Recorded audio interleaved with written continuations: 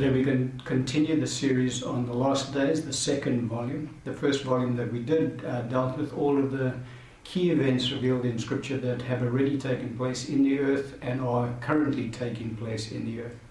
In this volume here, we're dealing with key events that will take place shortly hereafter. And so we've touched on the key event of the two witnesses that have to be revealed into the earth prior to our Lord Jesus Christ returning. And that particular event is made manifest to us in the book of Revelation when the Apostle John was given that vision by the Lord, showing him the end times. And so in the previous teaching, we dealt with certain aspects of the two witnesses. We said that the two witnesses are sent into the earth for two primary purposes. The one is to bring judgment on the fourth kingdom during the reign of the Antichrist, because their ministry of the two witnesses will be on the earth at the same time as the Antichrist in fact reigns on the earth as well, from the temple, that is. And then we said that the second and the primary purpose of the two witnesses coming into the earth is to bring Israel to salvation in Jesus Christ the Messiah. And so we said that there are in fact obviously the two comings of our Lord. The first coming when our Lord came to the earth 2,000 years ago to pay for our sins, and the second coming is when our Lord will return to the earth to reign on the earth for his millennial reign. But prior to each one of our Lord's comings, God the Father has sent Elijah, the prophet, prior to the Lord returning to or coming to the earth, to proclaim that the Lord is about to come into the earth. Now obviously the first time our Lord came, it wasn't Elijah himself that came into the earth, it was John the Baptist in the spirit of Elijah, we saw. And we saw in both accounts, and the second time when our Lord comes back to the earth, it will be Elijah himself that will come back to the earth with a second witness. And we saw in the first account that when John the Baptist was made manifest in the earth, that God sent him to prepare the nation of Israel for their coming Messiah. And so John the Baptist was not sent to the Gentiles. And so we've also seen in Scripture basically that Elijah and the second witness, when they come to the earth to prepare for the coming Messiah, they will again be sent to the nation of Israel. They will not be sent to the Gentiles. And we said that by the time that their ministry is made manifest in the earth, that the fullness of the Gentiles would have already come into the kingdom of God. And so there will be no more Gentiles that will be saved under their ministry. Their primary ministry is to bring Israel, the nation of Israel, into salvation with their Messiah, Christ Jesus, our Lord. And so we said that in both instances, when Elijah is made manifest into the earth, the first time when our Lord came, and now the second time when our Lord is and returned to the earth, that and I'm going to refer to Elijah because obviously John the Baptist came in the spirit of Elijah. But in both instances, Elijah brought to a close certain ages. And so the first time that Elijah, through John the Baptist, came into the earth, he brought to a close the law and the prophets. For our Lord Jesus taught us that the law and the prophets were until John the Baptist. Since that time, the kingdom of God is preached. And so we've now entered into the age where the kingdom of God is preached, and that's currently the age that we're in now. But when Elijah and so then we're going to look at the second witness anyway. When Elijah and the second witness do come into the earth, the second time, they will bring to a close the kingdom of God being preached in the earth. For we said that after their ministry, there will no longer be a gospel of salvation that will be preached in the earth, because all would have then come into the kingdom of God. And the church would have reached her full number, and she would have become the bride of Christ. And so that will draw to a close the proclamation of the gospel of salvation. And so just as when John the Baptist, in the spirit of Elijah, was made manifest in the earth, God brought to a close the law and the prophets. Now when I say he brought the law and the prophets to a close, Jesus said it. He said the law and the prophets were until John. Since that time the kingdom of God is preached. Now we understand that the law and the prophets are still proclaimed today, because we've also in this series so far had a look at the fact that natural Israel is still under the Old Covenant, and so they still adhere to the law and the prophets. Obviously not completely, God's going to be dealing with them on that issue, but as far as the New Covenant is concerned, whoever partakes of the New Covenant, the Old Covenant becomes obsolete and falls away. And so when our Lord, when Elijah and the second witness minister in the earth, then the gospel of salvation, when they close their ministry, at the end of their ministry, no more will the gospel of salvation be proclaimed in the earth, because all who had been called by God to salvation would have come to salvation, and there will be no more that needs to be saved. Then we had a look at a certain aspect of their ministry in that 3.5 year period when they do come to the earth, and we saw that their ministry is going to be a ministry of judgment. Now we're going to touch on the ministry to Israel in today's teaching, but in the previous teaching we saw primarily that their ministry is a ministry of judgment, and we had a look at the passage of scripture in the book of Revelation, because that is really the primary passage that reveals to us these two witnesses in the earth during that period. And we saw that in that passage of scripture that they pronounced judgment. We saw that there's a strong correlation between Elijah's ministry and when he was on the earth the first time, and when he returns to the earth the second time. For we saw that there was a confrontation that took place between him and King Ahab. He goes into the introduction that we have of Elijah in the scriptures is he goes into Ahab's court and he says, there's not going to be any rain until I say so, and then he leaves Ahab's court. Now when he makes that proclamation, we see that in the book of James, I think it is, that the scripture reveals to us that there was a drought for 3.5 years. So when Elijah pronounced over Israel, there will be no rain until I say so, that was for a period of 3.5 years. Now that is very significant, obviously, because it's a type and shadow of what will take place when Elijah returns the second time, because he'll be ministering on the earth for 3.5 years. And so it seems to be very clear that because there will be this confrontation that will take place. We had a look at it at the close of Elijah and the second witness's ministry. There will be the confrontation that will take place between the Antichrist and these two prophets, and they will be killed by the Antichrist. But prior to that, it seems that Elijah and the second witness will proclaim a judgment on the fourth kingdom, stating that there will be no rain while they're on the earth. And that's a period in 3.5 years. And we saw in that passage that the Lord has given them that power to withhold rain from the earth, and also to bring down many plagues at their will. And so they will be used of the Lord to pronounce judgment on the fourth kingdom, because we said that during their reign the Antichrist will be reigning from the temple over the fourth kingdom and instituting great persecution against Israel and against the saints of the Lord that fall within his realm. And so we said in response to that, the Lord's two prophets will then be pronouncing judgment on the kingdom of the Antichrist. And they have the power to turn water into blood, and also to bring down as many plagues as they so desire. So it will be a very confrontational period in the fourth kingdom, when the Antichrist is extending his reign in the earth, but at the same time having to deal with the Lord's two prophets who will be pronouncing judgment against him. But we said that they would be ministering in the wilderness. They would not be ministering in the city of Jerusalem. They will die in the city of Jerusalem, for that is where the confrontation will take place at the end of their ministry. The scripture reveals that to us. But during their ministry, they will be ministering in the wilderness, just like John the Baptist the first time around. When he came to the earth, he ministered in the wilderness, and Israel went out to him to be ministered to by him.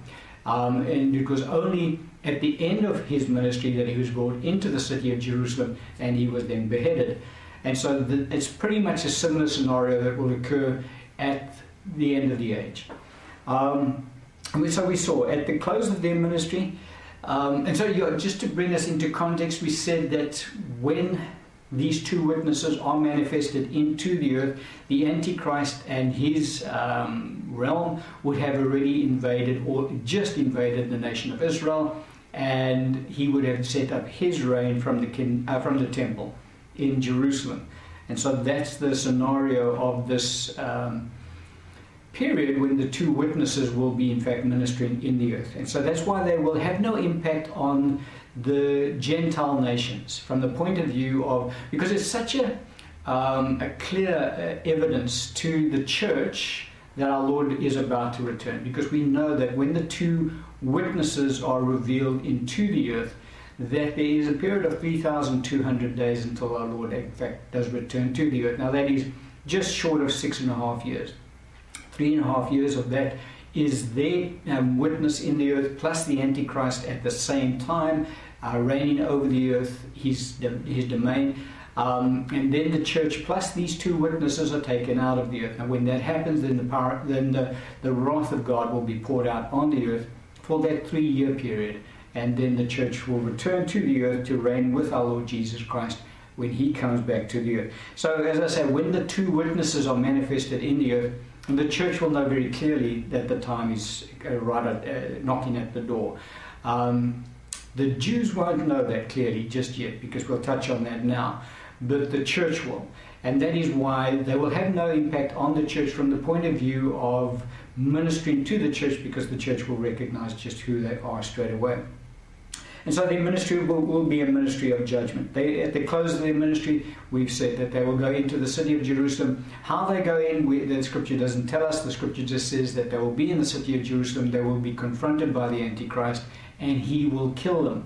And the Antichrist will leave their dead bodies, in the streets of Jerusalem for 3.5 days. Again, it's just a type and a shadow of 3.5-year ministry. At the end of that time, God will raise them from the dead and take them up into heaven in full view of everyone. Now, when that happens, the church will be caught away as well. And that is when the wrath of God will be poured out on the earth. The scripture does say that a great earthquake will occur in the city of Jerusalem at that time, and 7,000 people will be killed. And that is the start of the wrath of God that will be poured out into the earth. And so that brings us up to speed as to where we want to touch on today. We want to look at the two witnesses' ministry in the earth to the nation of Israel, because that is their primary purpose for coming into the earth in that time period, is to bring Israel to salvation in Jesus, their Messiah. And so the scripture we'll open up with today is in Matthew chapter 24, verse 15 and 16. This is our Lord Jesus speaking about the end times. And he says, "Therefore, when you see the abomination of desolation spoken of by Daniel the prophet standing in the holy place, whoever reads, let him understand. Then let those who are in Judea flee to the mountains." And then the other passage of scripture we want to look at is in Revelation chapter 12, verse 6 through to verse 14.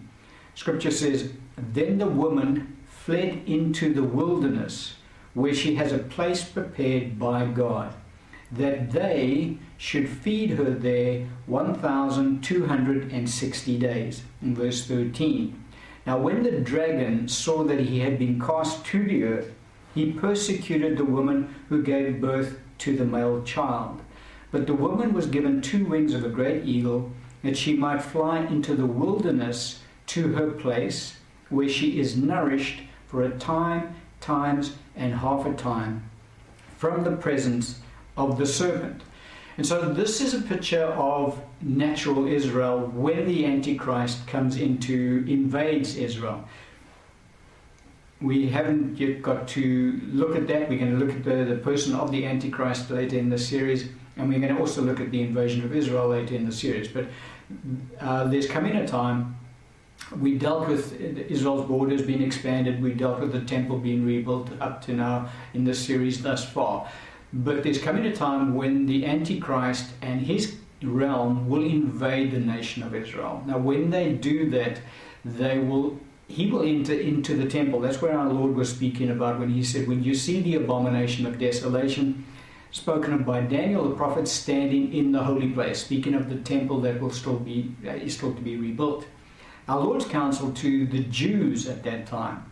He says, let all those who are in Judea flee to the mountains. Now, I know there's a weird teaching out there that the Antichrist is going to rule over the whole earth, and so all the Christians need to flee to the mountains, and that's not the case. Our Lord is very specific. He says, let those who are in Judea flee to the mountains, because that's where the Antichrist's seat of reign will be in the earth, and that's where the great persecution will break out against the earth.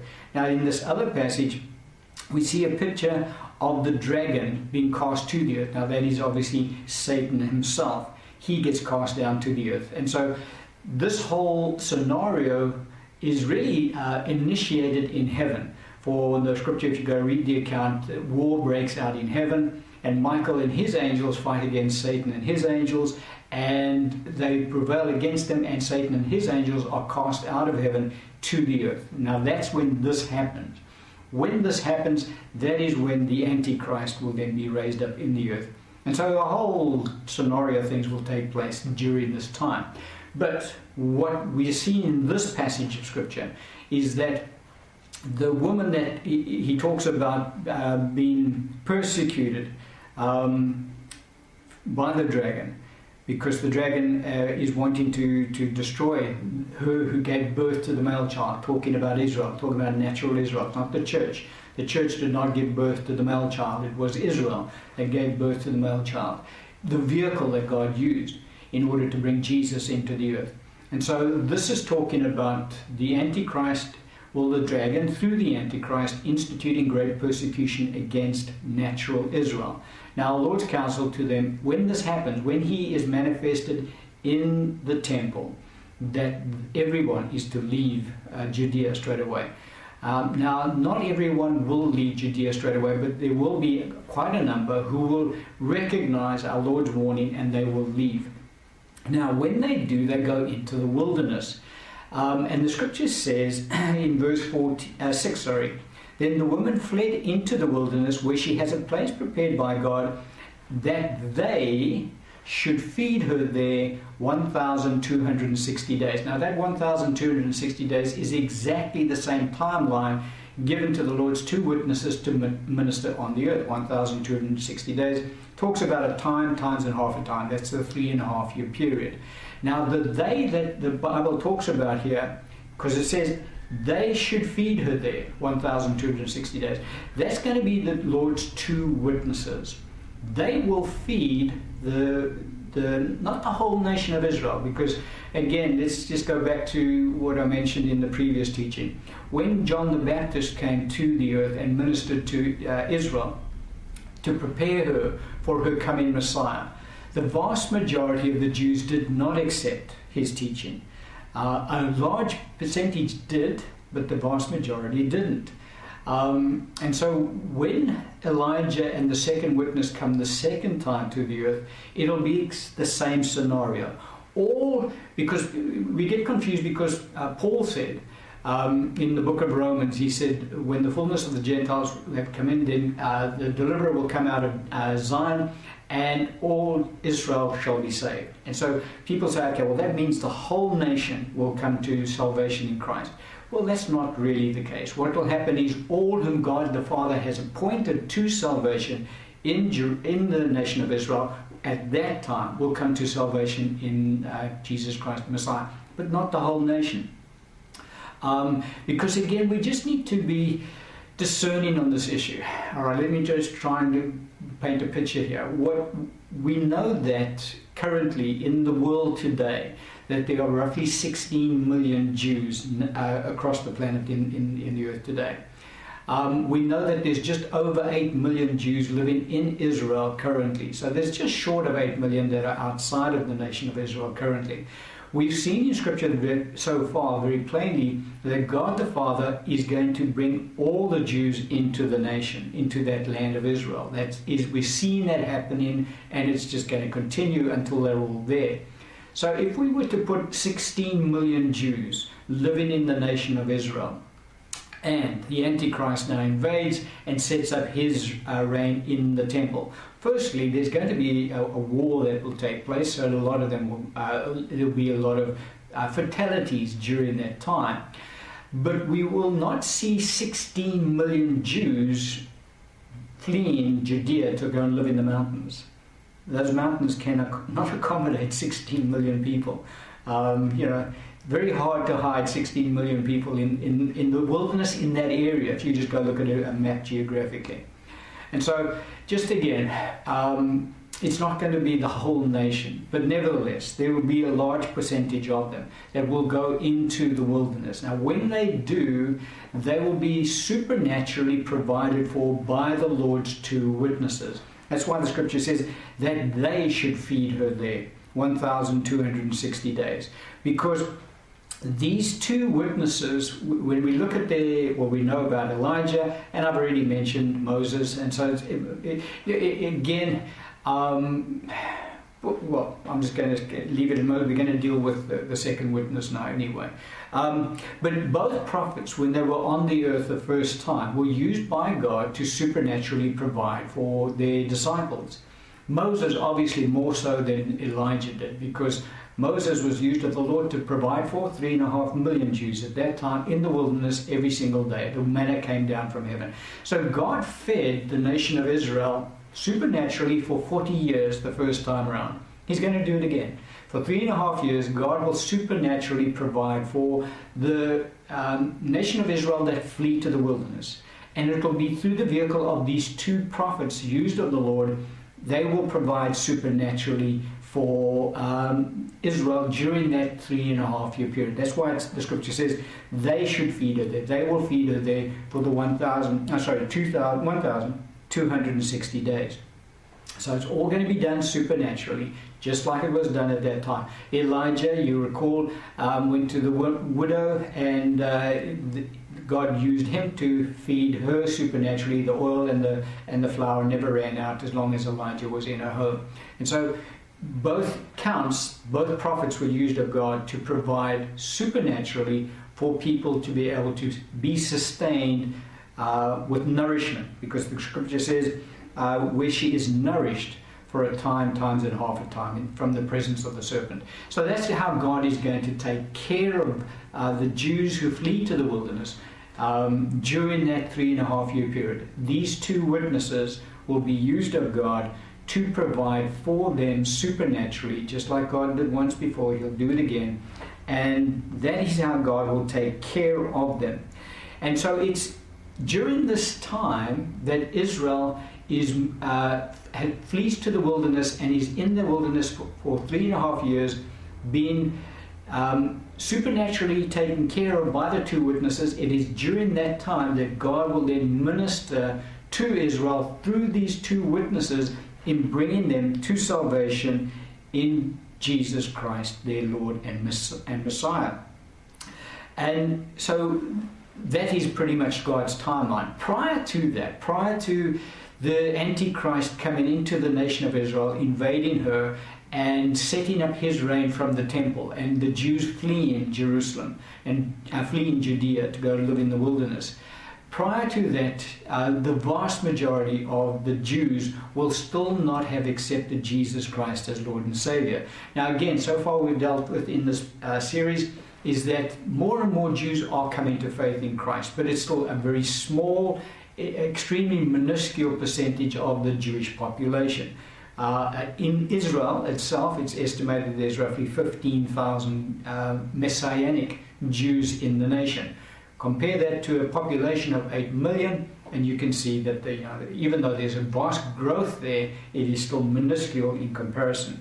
Now, when this event takes place, when the Antichrist invades Israel and sets up his reign in the temple, that's still going to be the scenario that will exist in Israel, that the Jews would not yet have accepted Jesus Christ as Lord and Savior. They would not have accepted Jesus as Messiah. They will be faithfully serving God under the Old Covenant, observing the law of Moses. The temple will be in place, and they will be offering daily sacrifice before the Lord. And so they will be pretty diligent in observing the laws of Moses at that time. But Jesus as their Messiah, no, they would not have accepted him as their Messiah. And a scripture we can pick up, our Lord kind of gives us insight into this area when he was on the earth. He spoke about it. Matthew chapter 10, verse 23. Our Lord speaking, he says, "When they persecute you in this city, flee to another. For assuredly I say to you, you will not have gone through the cities of Israel before the Son of Man comes." And so this is a very enlightening, just a small brief comment that our Lord makes, but it's very enlightening for us. Because our Lord is speaking very specifically about the nation of Israel. You recall that our Lord said to us, they were to go into all the world and preach the gospel to every creature and make disciples of all the nations. And that we said, and we've dealt with that in the series so far, and in the previous volume, that pretty much that has happened in the earth today, that the gospel has been preached throughout the earth. And every nation on the earth today, at some point in their history, has heard the gospel preached. And so, because our Lord said that the end cannot come until the gospel is preached in all the nations. And so we see that the gospel has been able to be proclaimed throughout the earth. Now, obviously, there are nations in the earth today that the gospel cannot be proclaimed in, Saudi Arabia being one of them. And so there are those enclaves where the gospel cannot be preached in. Nevertheless, in the past, you go back in their history, the gospel was preached at some time. But our Lord makes the comment about the nation of Israel. For he says to his disciples, when they persecute you in this city, flee to another. Now he's talking about in the nation of Israel at the time. And he says, for assuredly I say to you, you will not have gone through the cities of Israel before the Son of Man comes. Now if you go look at Israel on a map, it is absolutely minuscule in comparison to the globe, the rest of the earth. And so God has been able to proclaim his gospel throughout the earth, but he has still not yet been able to proclaim his gospel through the cities in the nation of Israel. And our Lord said that won't happen. He said, you will not have gone through the cities of Israel before the Son of Man comes. And so we see very clearly that there is this resistance to the gospel of Jesus Christ in the nation of Israel. And it's very clear. You can go speak to the Messianic Jews that are living in Israel today. They come up against a brick wall. They just battle to get converts in that nation because there's this blindness that's there, obviously for the Gentiles, because the scripture is very plain that blindness in part has come upon the Jews so that the Gentiles can come into the kingdom. But when our time comes to a close, that's when their eyes are opened and they will get to see the gospel.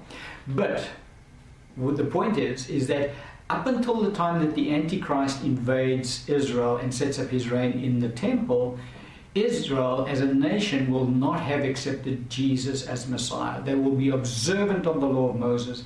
They will still be under the old covenant, but they will not have, and that's why our Lord says, you guys you're not going to be able to go through all the cities of Israel to proclaim the gospel until I come. So, how does Israel, if the gospel cannot be proclaimed in all of the cities of Israel before our Lord returns, how does the nation come to salvation? They come to salvation in that they leave their cities and they go into the wilderness. And it is in the wilderness that the two witnesses will then witness to them about salvation in Jesus the Messiah. And it's through that vehicle that they will then be added to the kingdom of God. It's not going to be through the preaching of the gospel in the cities of Israel. Jesus said it won't happen. And the Lord knows what he's talking about. And so it is only through the two witnesses preaching to the Jews in the wilderness in that 3.5-year period that Israel will then come to salvation in Jesus. That they will recognize that it is Jesus who in fact is their Messiah, and they will turn to him. But it's during that period where they are forced to flee Judea into the wilderness and thus encounter the Lord's two witnesses who will provide for them supernaturally and will also preach the gospel of salvation to them, and they will then come into the kingdom of God through that vehicle. And so we can pick up some more scripture that just again highlights that truth to us, because it's very clear to us in scripture that prior to the Jews encountering the two witnesses in the wilderness, they will be still blinded to the gospel. And so the vast majority of the Jews, when the Antichrist invades, will not be Christians. They will still be Jews under the old covenant. And so let's look at some scripture along that line, which just reinforces that truth to us. The passage of scripture we can look at is in Hosea chapter 12, verse 7 and 9. We're wanting to just confirm the truth that God will confront Israel in the wilderness. That's when God's going to bring Israel into salvation with Jesus, not before. A small minority, always, the remnant will always be there, yes, but the nation as a whole, no. That will only occur during this 3.5 year period. Hosea chapter 12, verse 7 to 9. And the scripture says, "A cunning Canaanite, deceitful scales are in his hand. He loves to oppress." Verse 8, "And Ephraim said, Surely I have become rich, and have found wealth for myself. In all my labors they shall find in me no iniquity that is sin." Verse 9, now God speaks, "But I am the Lord your God. Ever since the land of Egypt, I will again make you dwell in tents, as in the days of the appointed feast." And so this passage is very enlightening for us, because it does highlight this period, this time period that Israel is going to go through. The cunning Canaanite that the Lord refers to in this passage is in fact the person of the Antichrist. He is the one that is, because he comes out of the fourth kingdom. We've already dealt with that issue. We'll look at him in more detail in the next teaching. But he's the Antichrist. He loves to oppress. Now, that's verse 7. So when it says that a cunning Canaanite, deceitful scales are in his hand, he loves to oppress, that's a description of the Antichrist when he invades Israel. And obviously just prior to that. Verse 8 is a description of Israel at that time. And look what it says. "And Ephraim said," this is Israel speaking, "Surely I become rich, have found wealth for myself. In all my labors they shall find in me no iniquity that is sin." And so Israel will be very observant of the law of Moses just prior to this event taking place, of the invasion and the 3.5 years when Israel flees into the wilderness. They will be very observant of the law of Moses and be deceived from the point of view that they say, "In all my labors they shall find in me no iniquity that is sin." And so they will be deceived into thinking that they've attained their own righteousness before God, because now they are really serving the Lord as Moses instructed them to. And so there is no sin there for them, and they are now righteous before God. But look what God's response is in verse 9. "But I am the Lord your God. Ever since the land of Egypt, I will again make you dwell in tents, as in the days of the appointed feast." Now, so what is the Lord saying here when he says to Israel, "I'm the Lord your God, and I'm going to make you live in tents again, as you did in the days of the appointed feast"? Well, the tents that our Lord is referring to he's referring to the Feast of Tabernacles. And we can pick that up in Leviticus chapter 23, verse 42 to 43. The scripture says, "You shall dwell in booths for 7 days. All who are native Israelites shall dwell in booths. That your generations may know that I made the children of Israel dwell in booths when I brought them out of the land of Egypt. I am the Lord your God." And so what happened was, when Israel came out of Egypt, they lived in tents for 40 years. They weren't meant to live in tents for 40 years, but nevertheless they did, because they rebelled against God. But that's what transpired, is that they came out of dwelling in, they were even though they were in bondage to the Egyptians, they still had homes that they lived in. Now that God brings them out, they live in tents. And so the Feast of Tabernacles was established by God, and one of the aspects of the Feast of Tabernacles is that for a 7-day period, every year they observe the feast, the Jews have to go and live in booths. They build these shelters in their backyards, I suppose, in various locations, and they go live there to remind them that God has taken them out of Egypt, and he made them live in tents during the time that he took them out of Egypt. But look at what God says in Hosea, in verse 9. Let's go back again. He says, "But I am the Lord your God, ever since the land of Egypt. I will again make you dwell in tents. Now he's not talking, because he says, as in the days of the appointed feast. So he's not talking, I'll make you go and observe the Feast of Tabernacles again. He says, I'm going to make you actually go live in tents again.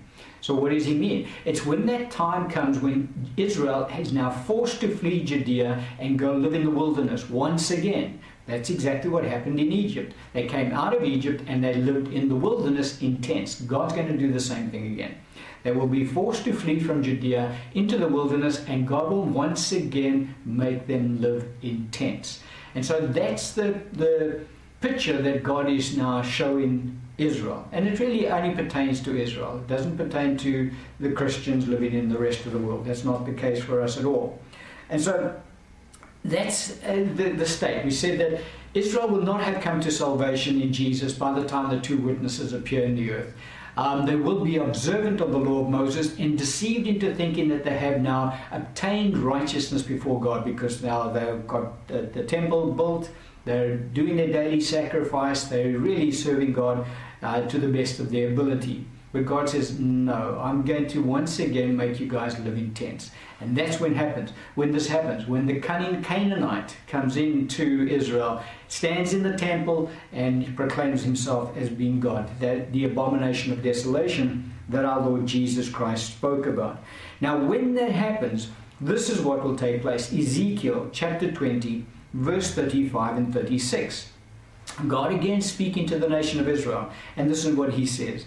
And I will bring you into the wilderness of the peoples, and there I will plead my case with you face to face, just as I pleaded my case with your fathers in the wilderness of the land of Egypt. So I'll plead my case with you, says the Lord God. And so we see a very clear picture of what God is going to be doing, is that at this time, his two witnesses will be in the wilderness waiting for the children of Israel. They will be driven into the wilderness because of the persecution of the Antichrist. The two witnesses are the two that will face to face plead with Israel to bring them into salvation through their Messiah, Christ Jesus. Just as Moses was used of the Lord, and Moses and Aaron were used of the Lord to plead with the nation of Israel in the wilderness of Egypt. Now, if you go look at the passage of Scripture, initially they did believe, but then they rebelled.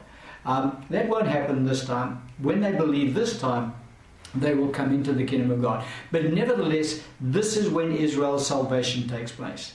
In this 3.5-year period, under the two witnesses' ministry, they will be providing for them supernaturally, and at the same time they will be bringing Israel into salvation with Jesus Christ. So it's not a case of Jesus himself coming down and speaking to Israel face to face. Not at all. He'll be speaking to them through his two prophets, and they will come to salvation in Jesus through the preaching of his two prophets when they are in the wilderness. And so that's the timeline. That's when Israel is going to come into salvation with our Lord Jesus Christ. Now, the first fruits of salvation at this time will be the 144,000. Now, we're not going to really deal with the 144,000 in any depth, because their ministry really pertains to the time when the wrath of God will be poured out on the earth during the 3-year period that the church is taken out of the earth. The 144,000, if you go look at Scripture, is very plain. They will be left behind on the earth, and they will be ministering in the earth. We're not going to touch on their ministry. But what I do want to touch on is the fact that it is through the ministry of the two witnesses that the 144,000 will be brought into the kingdom of God. And they are the first fruits, the Scripture says, of the nation of Israel that will be added to the kingdom of God during that time. Let's have a look at the passage, and then we can just elaborate on it slightly. Revelation chapter 14, verse 1 through to 4. The Scripture says, Then I looked, and behold, a Lamb standing on Mount Zion, and with him 144,000, having his Father's name written on their foreheads. Verse 4. These are the ones who were not defiled with woman, for they are virgins. They are the ones who follow the Lamb wherever he goes. These were redeemed from among men, being firstfruits to God and to the Lamb. And so these 144,000 will be the first of the disciples that will convert to salvation in Jesus under the ministries of the Lord's two witnesses, obviously Elijah being the one, and Moses will be the other one, as we will have a look at Scripture now. But it is the 140, it's at that time that the 144,000 will be brought into the kingdom of God. And they will meet certain criteria. They will be virgins. They will be completely sold out to God.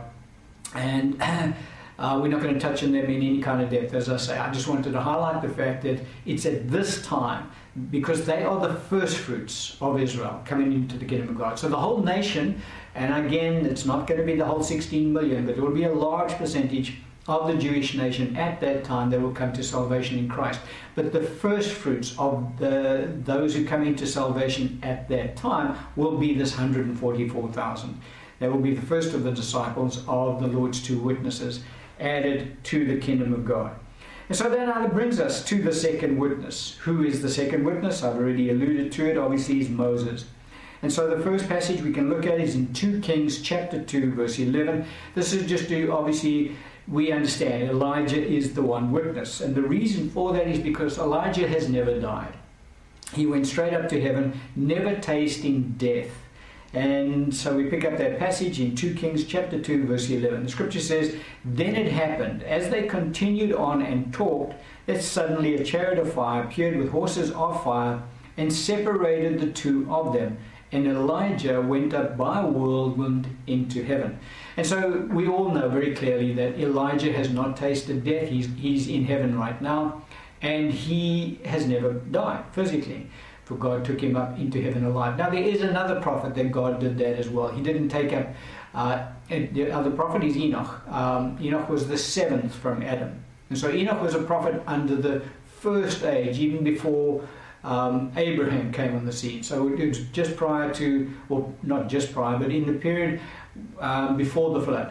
Enoch was a prophet in the earth in those days. Enoch pleased the Lord, and so the Lord took him up into heaven, and Enoch has never tasted any death. And so people say, okay, well, that means that really it should be Elijah and Enoch who are the two witnesses, because those two prophets have never tasted physical death. And so from that point of view, I mean, Enoch does fit the bill, because he is a prophet of the Lord. He never died. God took him straight up into heaven. We know very little about Enoch. We see one of his prophetic utterances given to us, I think it's in the book of Jude, about the Lord returning with 10,000s of his saints to execute judgment on the earth. We know that he pleased God. We know that he was taken up into heaven because he walked by faith. And because his faith was that strong, apparently, that is why God took him up into heaven. So it is possible. And again, this is not we don't need to be dogmatic about this particular point, because whether the second witness proves to be Moses or Enoch is really immaterial to the church from the point of view of their ministry at that time. But we're going to look at the second witness and certain criteria that the second witness must meet in order to be in that place. And when we look at it and we examine Scripture, it does not look like Enoch fits the bill. But let's just have a look at what the Scripture does say on the subject. And so we have the two candidates that are put forward by and large by Bible scholars. The one is Moses and the other one is Enoch. Enoch, as we say, because he's never tasted physical death, that Enoch is put forward as the one candidate. But Moses is also a very strong candidate. Because don't forget, we're dealing with ministering to who? The Jews. So who are the two prophets that ministered to the Jews? Didn't know Enoch. Enoch was a Gentile. Enoch was not a Jew.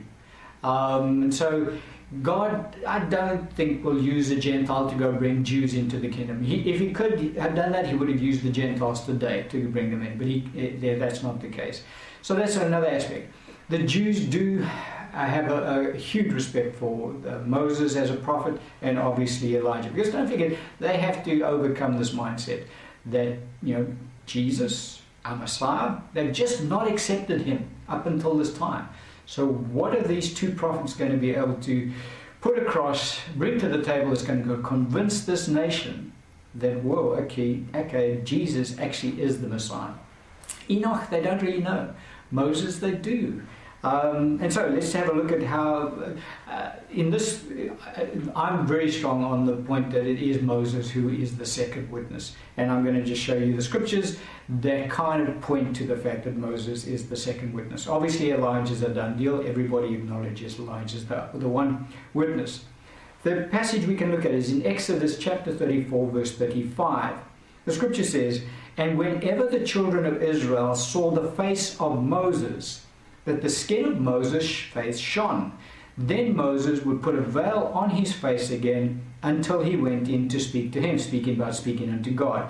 And so what happened here is that Moses had gone into the presence of the Lord for a total period of 80 days. He went up for 40 days initially. He came down with the tablets.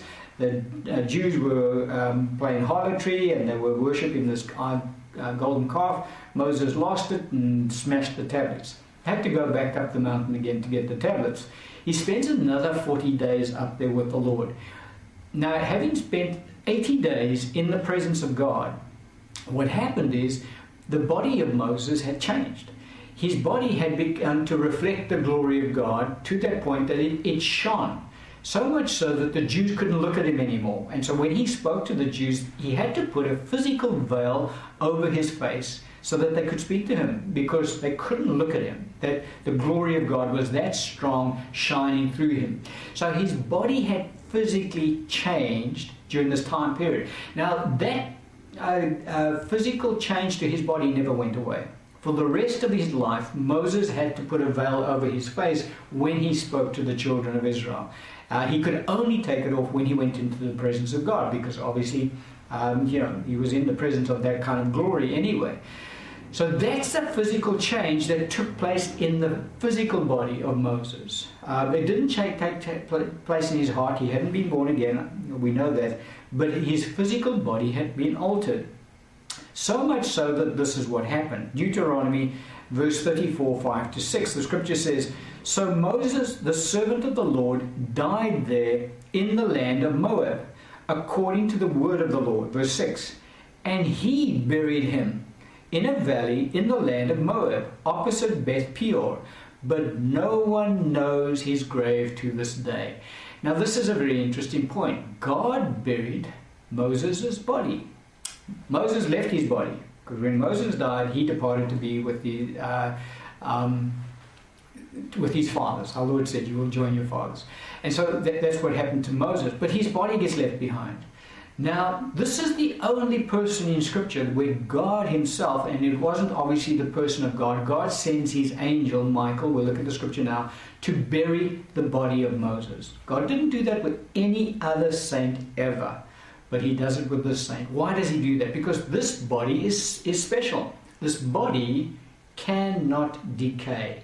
It has to be housed separately, and God has hidden it in a place that no one else knows. But God obviously knows where it is. Jude gives us some insight into this. Jude chapter 1 verse 9.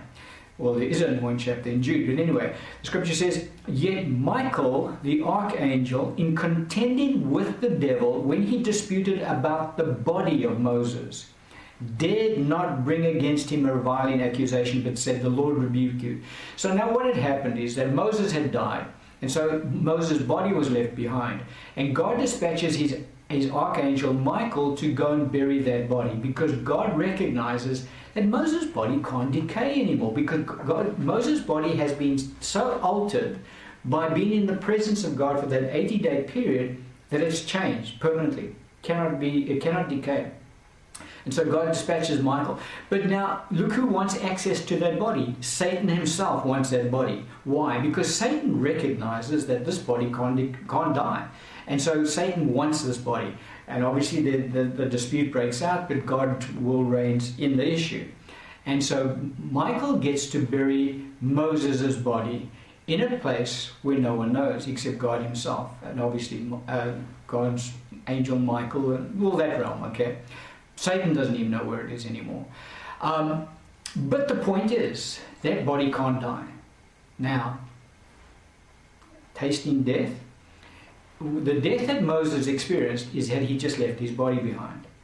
But the body didn't die. That body is still in exactly the same state as it was then. Otherwise, God wouldn't have worried about giving it to Satan. Have the body, it's going to decay. What's Satan going to do? It's just going to turn to dust. No, God recognized, just as Satan did, this body's never going to die. This body's never going to decay. It will not return to dust. And so this body is a special body. It's the only one that has this quality, that it has never died and never decayed, never experienced corruption. And so what will happen is that Moses will come back with the Elijah, and Moses will just enter into his same old body. And so that body still has to die. But let's look at some other scripture that just again, we're seeing that there's just so much scripture that kind of points to the fact that it actually is Moses who is the second witness. And I said the one is that Moses is the Jew. Enoch was not a Jew. Enoch's a Gentile. Moses' body has never decayed. It cannot decay because of the exposure it has had to the glory of God. But look at this other passage of scripture, Luke chapter 9, verse 30 and 31. The scripture says, "And behold, two men talked with him," speaking of Jesus, "who were Moses and Elijah, who appeared in glory and spoke of his decease, which he was about to accomplish at Jerusalem." And so here we see that God the Father has deemed it pertinent that two of the Lord's saints were considered worthy enough by God the Father to come and converse with his Son as he was about to go to the cross and speak about what was going to transpire. Who are those two anointed ones that God chooses? Moses and Elijah. He doesn't choose Enoch and Elijah. He chooses Moses and Elijah to come and converse with the Lord Jesus and discuss with him what he was about to accomplish on the cross. Clearly, these two men are the two anointed ones that stand with the Lord Jesus Christ, because they're the ones that Jesus conferred with on this particular occasion, and God deemed it that these were the two that Jesus would then speak about prior to going to the cross. So let's have a look at what the scripture says about these two anointed ones. The scripture is in Zechariah chapter 4, verse 11 to 14. This is the first time we see these two anointed ones being mentioned in scripture. And the scripture says, "Then I answered and said to him," what had happened is God had given Zechariah a vision, and he had now seen this vision of these two lampstands and these two olive trees.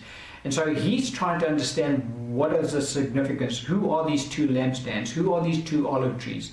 And he keeps asking the angel the same question. He actually asks it 3 times if you go read the passage. And the angel kind of doesn't answer, and then finally answers. And we're picking up on the answer now. Verse 11 again, sorry. The scripture says, "Then I answered and said to him," Zechariah speaking to the angel, "What are these two olive trees at the right of the lampstand and at its left?" So they're standing on either side of the lampstand. The lampstand is referring to Jesus Christ our Lord. Verse 12, "And I further answered and said to him, What are these two olive branches that drip into the receptacles of the 2 gold pipes from which the golden oil drains?" Verse 13, "Then he answered me and said, Do you not know what these are? And I said, No, my Lord."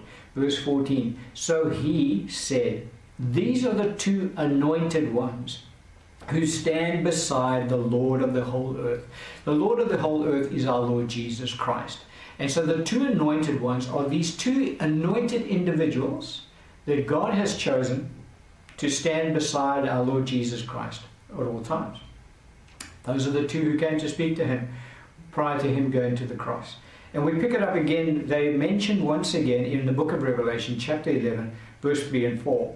"And I will give power to my 2 witnesses." These are the 2 witnesses we've been dealing with in this series, these 2 teachings. "And they will prophesy 1,260 days clothed in sackcloth. These are the 2 olive trees and the 2 lampstands standing before the God of the earth." And so that's the 2 olive trees that Zechariah saw, and that's the 2 olive trees that the Apostle John is seeing. And both are the 2 anointed ones who stand beside the Lord of the whole earth, talking of our Lord Jesus Christ, and it's referring to Moses and Elijah. They are the 2 anointed ones. They are the 2 witnesses. They were the 2 that will come to the earth in the last days and witness and minister in the earth for 3.5 years in the wilderness to the nation of Israel, and bring multitudes of that nation to faith in Christ Jesus as their Messiah. 144,000 will be among their first converts. They will be the first fruits of the Jews coming in to the kingdom under their ministry.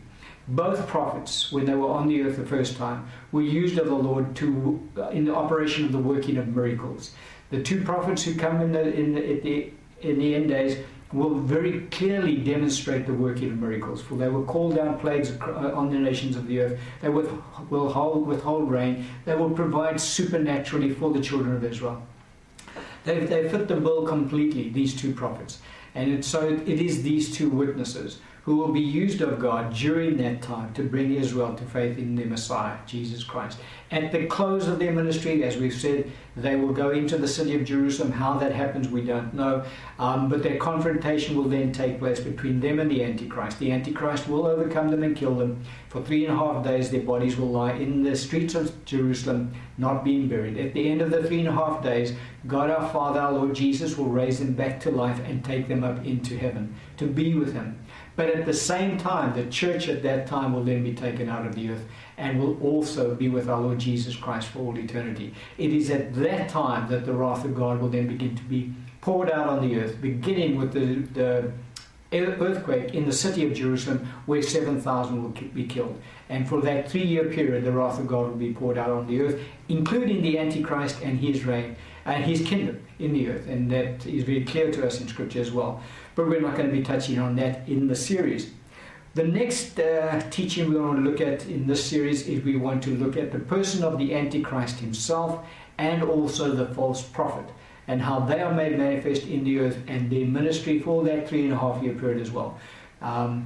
Because we said we have the two ministries taking place side by side. The two witnesses to the Jews and also judgment in the earth, and then the Antichrist himself persecuting the Jews and persecuting the church and trying to extend his kingdom in the earth. But that we'll look at in the next teaching, and we're going to close the teaching on that particular point today.